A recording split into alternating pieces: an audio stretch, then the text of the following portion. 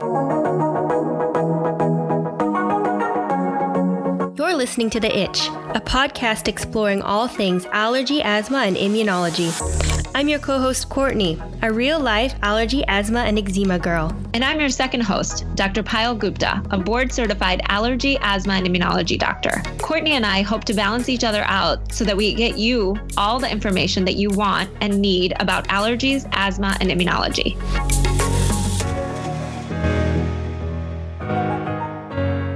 Welcome to 2020. 2019 was our first year, and we can definitely say we've learned a lot. Yes, we learned a lot about everything that everyone wants to hear, and we also learned about how to edit. So if you're a new listener, some of our earlier episodes might have a lot more ums and ahs, but we fixed those as we moved along in the process. You can say that we are definitely refining our skills as podcasters, and it's been a really fun process about learning about this medium and also learning a ton about allergies and asthma.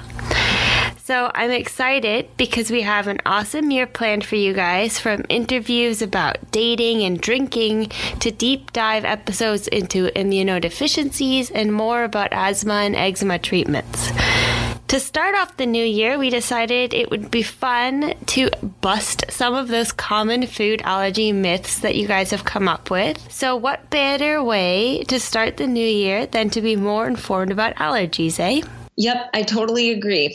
And people ask some really good questions. So I think it's going to be a great way to start this new year of 2020. First myth is that only kids are affected by food allergies. Well, we do know that food allergies can start at any point in life. And although most food allergies do develop when you're a child, they can actually develop as an adult.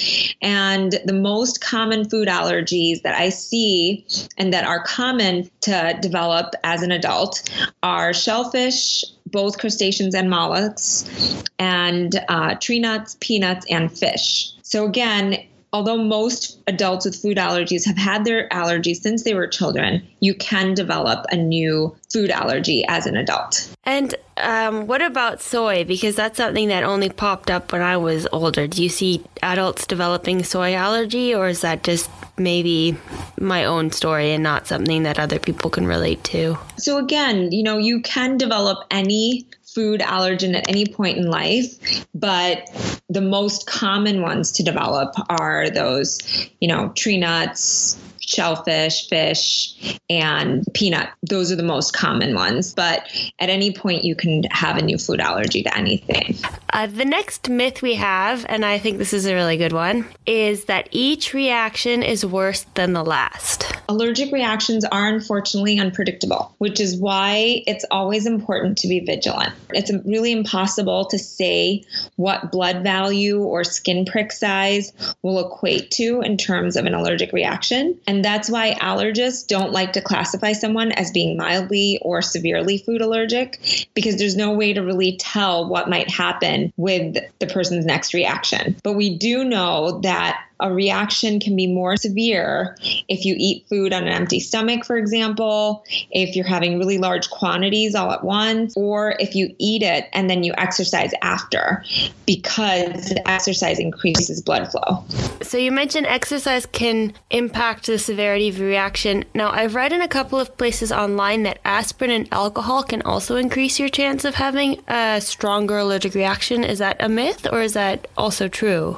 So alcohol, can decrease the threshold level to trigger an allergic reaction, which means that a smaller amount of food can cause a larger reaction. And it can also decrease the time to develop an allergic reaction. But alcohol itself is an unlikely allergen. So as far as aspirin goes, it's not associated with worsening food allergies reactions that we know of. However, we do know that people who have an underlying hive disorder, something called chronic urticaria, their hives might be made worse by aspirin. And so maybe people got confused about something that they read online about hives and aspirin and kind of extrapolated it to foods, but we don't have any indications to say that food allergies are made worse by taking aspirin. This is why it's so good to bust these myths, because things can kind of get blown out in proportion or we can confuse things. But just to recap, so aspirin, not necessarily for food allergies, but if you have other hive conditions, that might be something you see.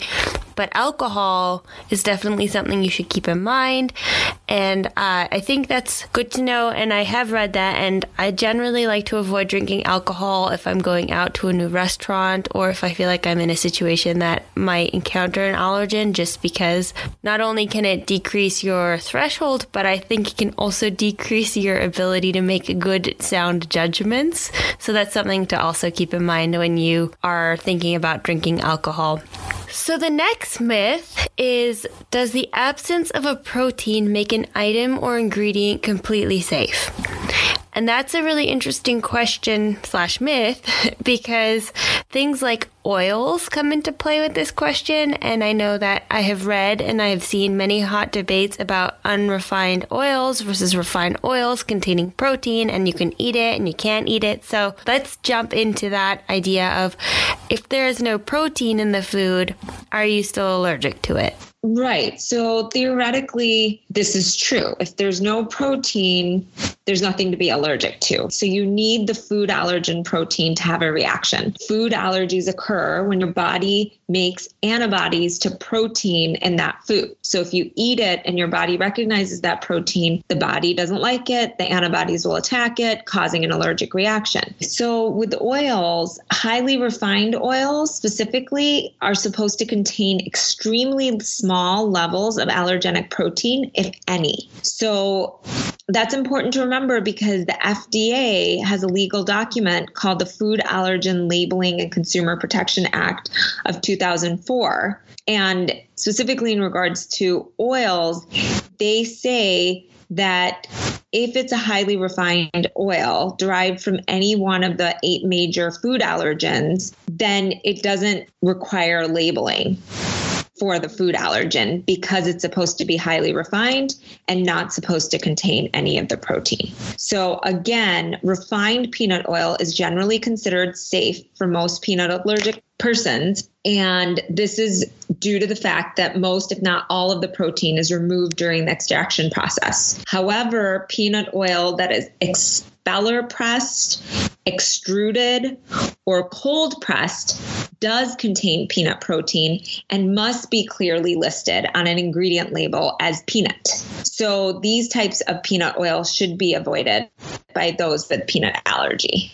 And what was interesting was that, according to an article that was put out on the college website, which we're going to link to, there have been studies into whether reactions occur in peanut sensitized individuals with exposure to refined peanut oil versus crude peanut oil. Okay, that's good to know. I feel like that is confusing, because there are some oils that you can potentially have and some that you can't potentially have. Do you think it's best practice to just avoid it all, or is it okay to try things?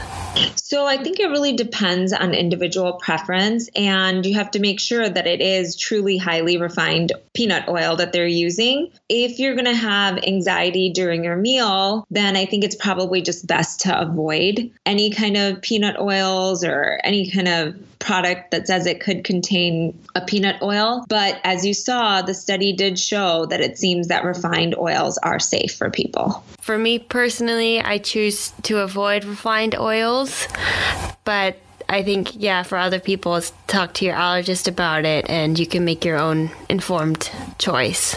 So the next myth, we've got a couple that surround the milk allergy. And the myth is that people with milk allergies will be fine with anything labeled lactose-free.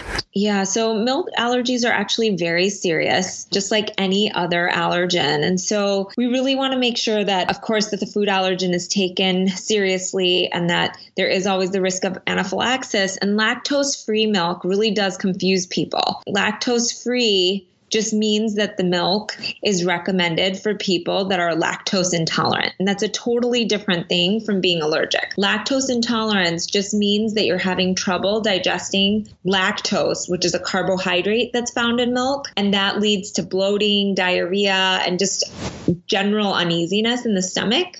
People will feel uncomfortable, but it's not the same thing as an anaphylactic reaction. And they don't have an allergy to milk protein. So when you have lactose-free milk, that just means that they take the lactose out, but there's still milk protein in that milk. Anybody with a milk protein allergy still needs to avoid lactose-free milk because it is cow's milk and it does contain cow's milk protein, which is dangerous for anybody that has a milk allergy. Yeah, that's good to remember. Just its protein is where the allergy lies. Exactly. And the other milk allergy question we have is that everyone outgrows their milk allergy.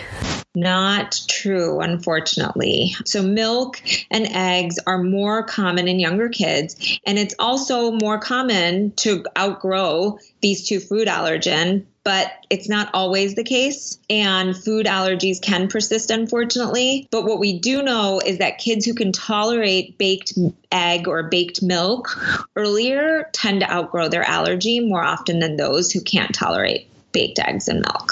We'll jump on to another food group, and the myth is you can have a reaction to airborne peanuts. Now, back to the idea of protein is that I've read that peanut protein is too heavy to be airborne, so that isn't possible. So how does the whole discussion around an airborne allergy function? Shellfish can be airborne because it's steamed and then it kind of ends up in the water particles, the protein. But with peanuts, unless you actually roast your own peanuts, it's extremely rare for it to be airborne. If you have peanuts that are in trail mix or peanut butter, you will not have anaphylaxis just from being next to someone or from even touching it. If you touch it, you might get a hive, so you would need to wash your hands well, but it wouldn't lead to an anaphylactic reaction. Should people not be worried about peanuts on planes? Right. So again, unless you eat it, it shouldn't affect you. So touching can cause local hives and reactions, just locally, right? Just like itching, hives, irritated skin, but it's unlikely to cause anaphylaxis. Unless you have a small child who likes to lick things and eat things off of the ground, it is unlikely that you will have a reaction to others eating peanuts on a flight, a bus, or even a train, right? Any kind of vehicle. You can be next to someone or at a restaurant. You can be in a space with your food allergen as long as you don't physically ingest it. Is it a myth then that you can have an anaphylactic reaction to touching an allergy or an allergen? Yes, it is a myth because for someone to have an anaphylactic reaction to a food that they only touch with their finger, with their skin, and that's, we're inferring that somebody has solid skin. If you have open areas like wounds and open skin where the food can actually get in an area where there's blood or anything like that, then that might cause a reaction. Without that and without swallowing any of the allergen, it's highly unlikely that you would have any further reactions. If you did, it would be exceptionally rare. And in most cases, just washing the area will stop the rash, and it's likely that you won't even need any medication if you wash your hands. So again, you might have itching on your hands, but not anaphylaxis. So not any kind of difficulty breathing, shortness of breath, wheezing, chest tightness, vomiting. None of those should happen just from touching a food. And this brings up an important point though. Touching the food can cause itching and hives. And for people who have had a previous anaphylactic reaction, those symptoms can cause a lot of anxiety. And so that anxiety itself can lead to the feeling of shortness of breath and chest tightness for some people. And that can be mistaken for an anaphylactic reaction. So it gets kind of confusing because the reaction itself can feel worse because of the emotions surrounding the initial symptoms, which is just the itching or irritation. I can definitely say that that's me. I have kind of a perfect story to illustrate that, actually. So a couple of weeks ago, I went out for dinner with my husband. Well, he had dinner and I went with him. And we went to a Korean restaurant. And I know that there are a lot of food allergens, my food allergens in that restaurant. We were completely alone in the restaurant. And he ate a meal that really had none of my allergens in it. But because I was in this environment where I felt like they could be there, airborne, I started getting really panicky and I felt like I was having a reaction. But I knew that it was just an association with the fact that I could be in contact with an allergen. But knowing that not ingesting it wouldn't give me a reaction was a really good peace of mind. So I could sit there with my husband and I could understand where this panic came from. And then as I sat there, it just disappeared. And I think that that's really powerful for you to know that you won't have an allergic reaction by just being in the same room with something or by even touching it if you have perfectly clean skin. So I think that that's a really good thing to remember, and that it is easy to talk yourself into a panic, which could look like an allergic reaction, but it's not.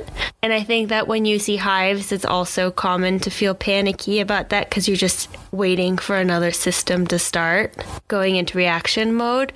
But to remember that like you haven't eaten it, you've just touched it, that's important. And I think that gives you a lot of peace of mind as an allergy person. So just to recap, touching a food cannot lead to anaphylaxis unless you put the hand that you touch the food in your mouth, and then maybe that's a different situation. Exactly. So if you're an adult, you wash your hands with soap and water and know not to put the allergen in your mouth. And then if you're a child, that's when it gets a little bit wonky and, everything goes in the mouth when you're a child. And so that's when it can get worrisome, and you just have to be careful if an allergen is around that your child doesn't touch the food and then put the hand in the mouth. So I absolutely understand why parents get worried. But again, remember, just touching the allergen is not going to cause a reaction. I think that's like the best myth that's busted on our show so far. For me, that's given me a lot of peace of mind knowing that. Yeah. So the next question or the next myth is that you cannot be allergic to corn or rice. Corn and rice are not common food allergens, but they can cause allergies. And I have had patients who have had allergies to corn and rice. But again, they're not common food allergens, but any food can be an allergen. That's interesting because I remember hearing one time that someone was like, no, you can't be allergic to rice. So again, you can be allergic to almost every food, but there are just more common foods. Yeah, exactly. Okay. And the next question is you cannot be anaphylactic to fruits or veggies. So again, all foods have the ability to be allergenic foods, but fruits and vegetables are less common causes of actual food allergy. But for fruits and vegetables, what you can have is something called oral allergy syndrome, which is when your body is reacting to the pollen protein that can be found in some fruits and veggies. And that leads to just itching and irritation in the mouth, but very, very rarely anaphylaxis. So every case should be discussed with your doctor, but generally speaking, anaphylaxis is rare, and most patients are not advised to carry an epinephrine device if they have oral allergy syndrome. And just to clarify, so foods caused by oral allergy syndrome are not considered a true allergen. Right. So they're not usually considered food allergies because you're not allergic to the predominant protein in the actual food. You're allergic to a small protein that's similar to a protein that's in the pollen that you're allergic to, and that's what your body is reacting to. So anaphylaxis is very, very, very rare. And if you do have anaphylaxis, then you probably need further testing to see if you do have a true allergy to that food and not just oral allergy syndrome. So again, oral allergy syndrome is not generally considered a true food allergy, where most people do not get an epinephrine device for their oral allergy syndrome. Bringing up the point again, for people with other food allergies, however, oral allergy syndrome can cause a lot of anxiety because that itching and irritation in the mouth are usually signs and symptoms of possibly ingesting a true food allergen. So I do have a lot of patients who have other food allergies and then have oral allergy syndrome, and they just choose to avoid fruits and vegetables that are raw altogether because of that concern. That's me. I'm a classic example of that. And I think that is the best description of understanding OAS that I've ever heard. So thank you for that. I'm going to memorize that and then I'll use it at my next dinner party. The next myth is an interesting one because when I was younger and naive, I didn't ever want to use my adrenaline auto injector since I thought it meant I would have to go to the hospital. And basically, that was a roundabout way to get to the myth, which is if you use your EpiPen, you have to call 911 and go to the hospital. So it's always a good idea to seek medical care when you've had to use our epinephrine device. You always want to make sure that the person doesn't need an additional dose, that their blood pressure, their heart rate, everything is stable, and that the symptoms are managed well. So I do usually recommend that they see a provider. Sometimes I tell them that if it's during office hours and their symptoms are truly stable, that they can even come to my office. Going to the ER or some kind of an urgent care center is always recommended, actually. And we'll also observe you to make sure that you don't have a delayed reaction, which is rare, but you could have a reaction that's delayed and you might need further treatment. Is that delayed reaction what they call a biphasic reaction? Yes. Again, it's rare, but a reaction that occurs after the initial reaction is called a biphasic reaction. This is more of a question that people wanted answered rather than a myth. And since we are talking about epinephrine, I thought I would just bring it up. And it's, what would happen if you do epi in the neck or chest like in the movies? Epinephrine should never go in the neck and chest like the movies. Epinephrine should go into a large muscle, which is the outer thigh. That's the best place in kids and adults. And if you inject it in the neck, you run the risk of puncturing really important blood vessels that could lead to an even worse outcome, like significant bleeding. It's supposed to go in a muscle and not supposed to go in the neck or chest. And so I'm really glad that more TV and movie producers are actually consulting doctors now to ensure that they aren't putting out inaccurate content in their shows. And if you had to use a second epinephrine auto-injector, would you do it in the other thigh? No, you can do it in the same thigh. It's very unlikely that you're going to put it in the exact spot that you put the other injection. And I'm right-handed, and when I've had reactions in the office and I've had to use epinephrine multiple times, I always end up going in the same thigh. So yeah, you can do it in the same thigh. It doesn't matter. Okay, that's good to know because I've also seen that circulating on the internet. It's like you have to use different thighs if you use another auto-injector. So if you use one, you have to use the second one in the other thigh. No. Oh, I'm very glad that we're busting all these myths because some of them I definitely thought were truths, especially like 2 EpiPens in the same thigh and also all of the mystery around OAS. I feel like it's just really nice to know that 2020 we're going to get more clarity and feel more confident in owning our allergies and in being able to talk about them in an informed and educated way. Yeah, and that's why I actually love getting questions from people that are listening, because that's really what we're here for, is to help demystify all of this stuff. So if there are any other questions, I think Courtney and I are both really, really excited and open to answering those questions. Please share them so that we can do more of these episodes. We can share them on our Instagram. We can just get that information out there so that these things that are on, Dr. Google can get unbunked. Well, thank you so much. And I'm so excited to see what else 2020 brings us, already going into it feeling a little bit more informed. Happy New Year. It's going to be an exciting year, I think, for everybody. Thank you for listening to today's episode. Remember that all information you hear today is for informational purposes only and are not intended to serve as a substitute for the consultation, diagnosis, and/or medical treatment of a qualified physician or healthcare provider. And also, don't forget to subscribe to our podcast. And if you have a second, help spread the word by rating our podcast and sharing with your friends and family who might also be interested in learning more about allergies, asthma, and immunology. You can always stay up to date by checking out our Instagram, The Itch Podcast, where you can leave questions you are itching to know, or check out our website, which is www.itchpodcast.com, which contains more information about the subjects we covered in today's episode and every episode. Until next time, have a fabulous week.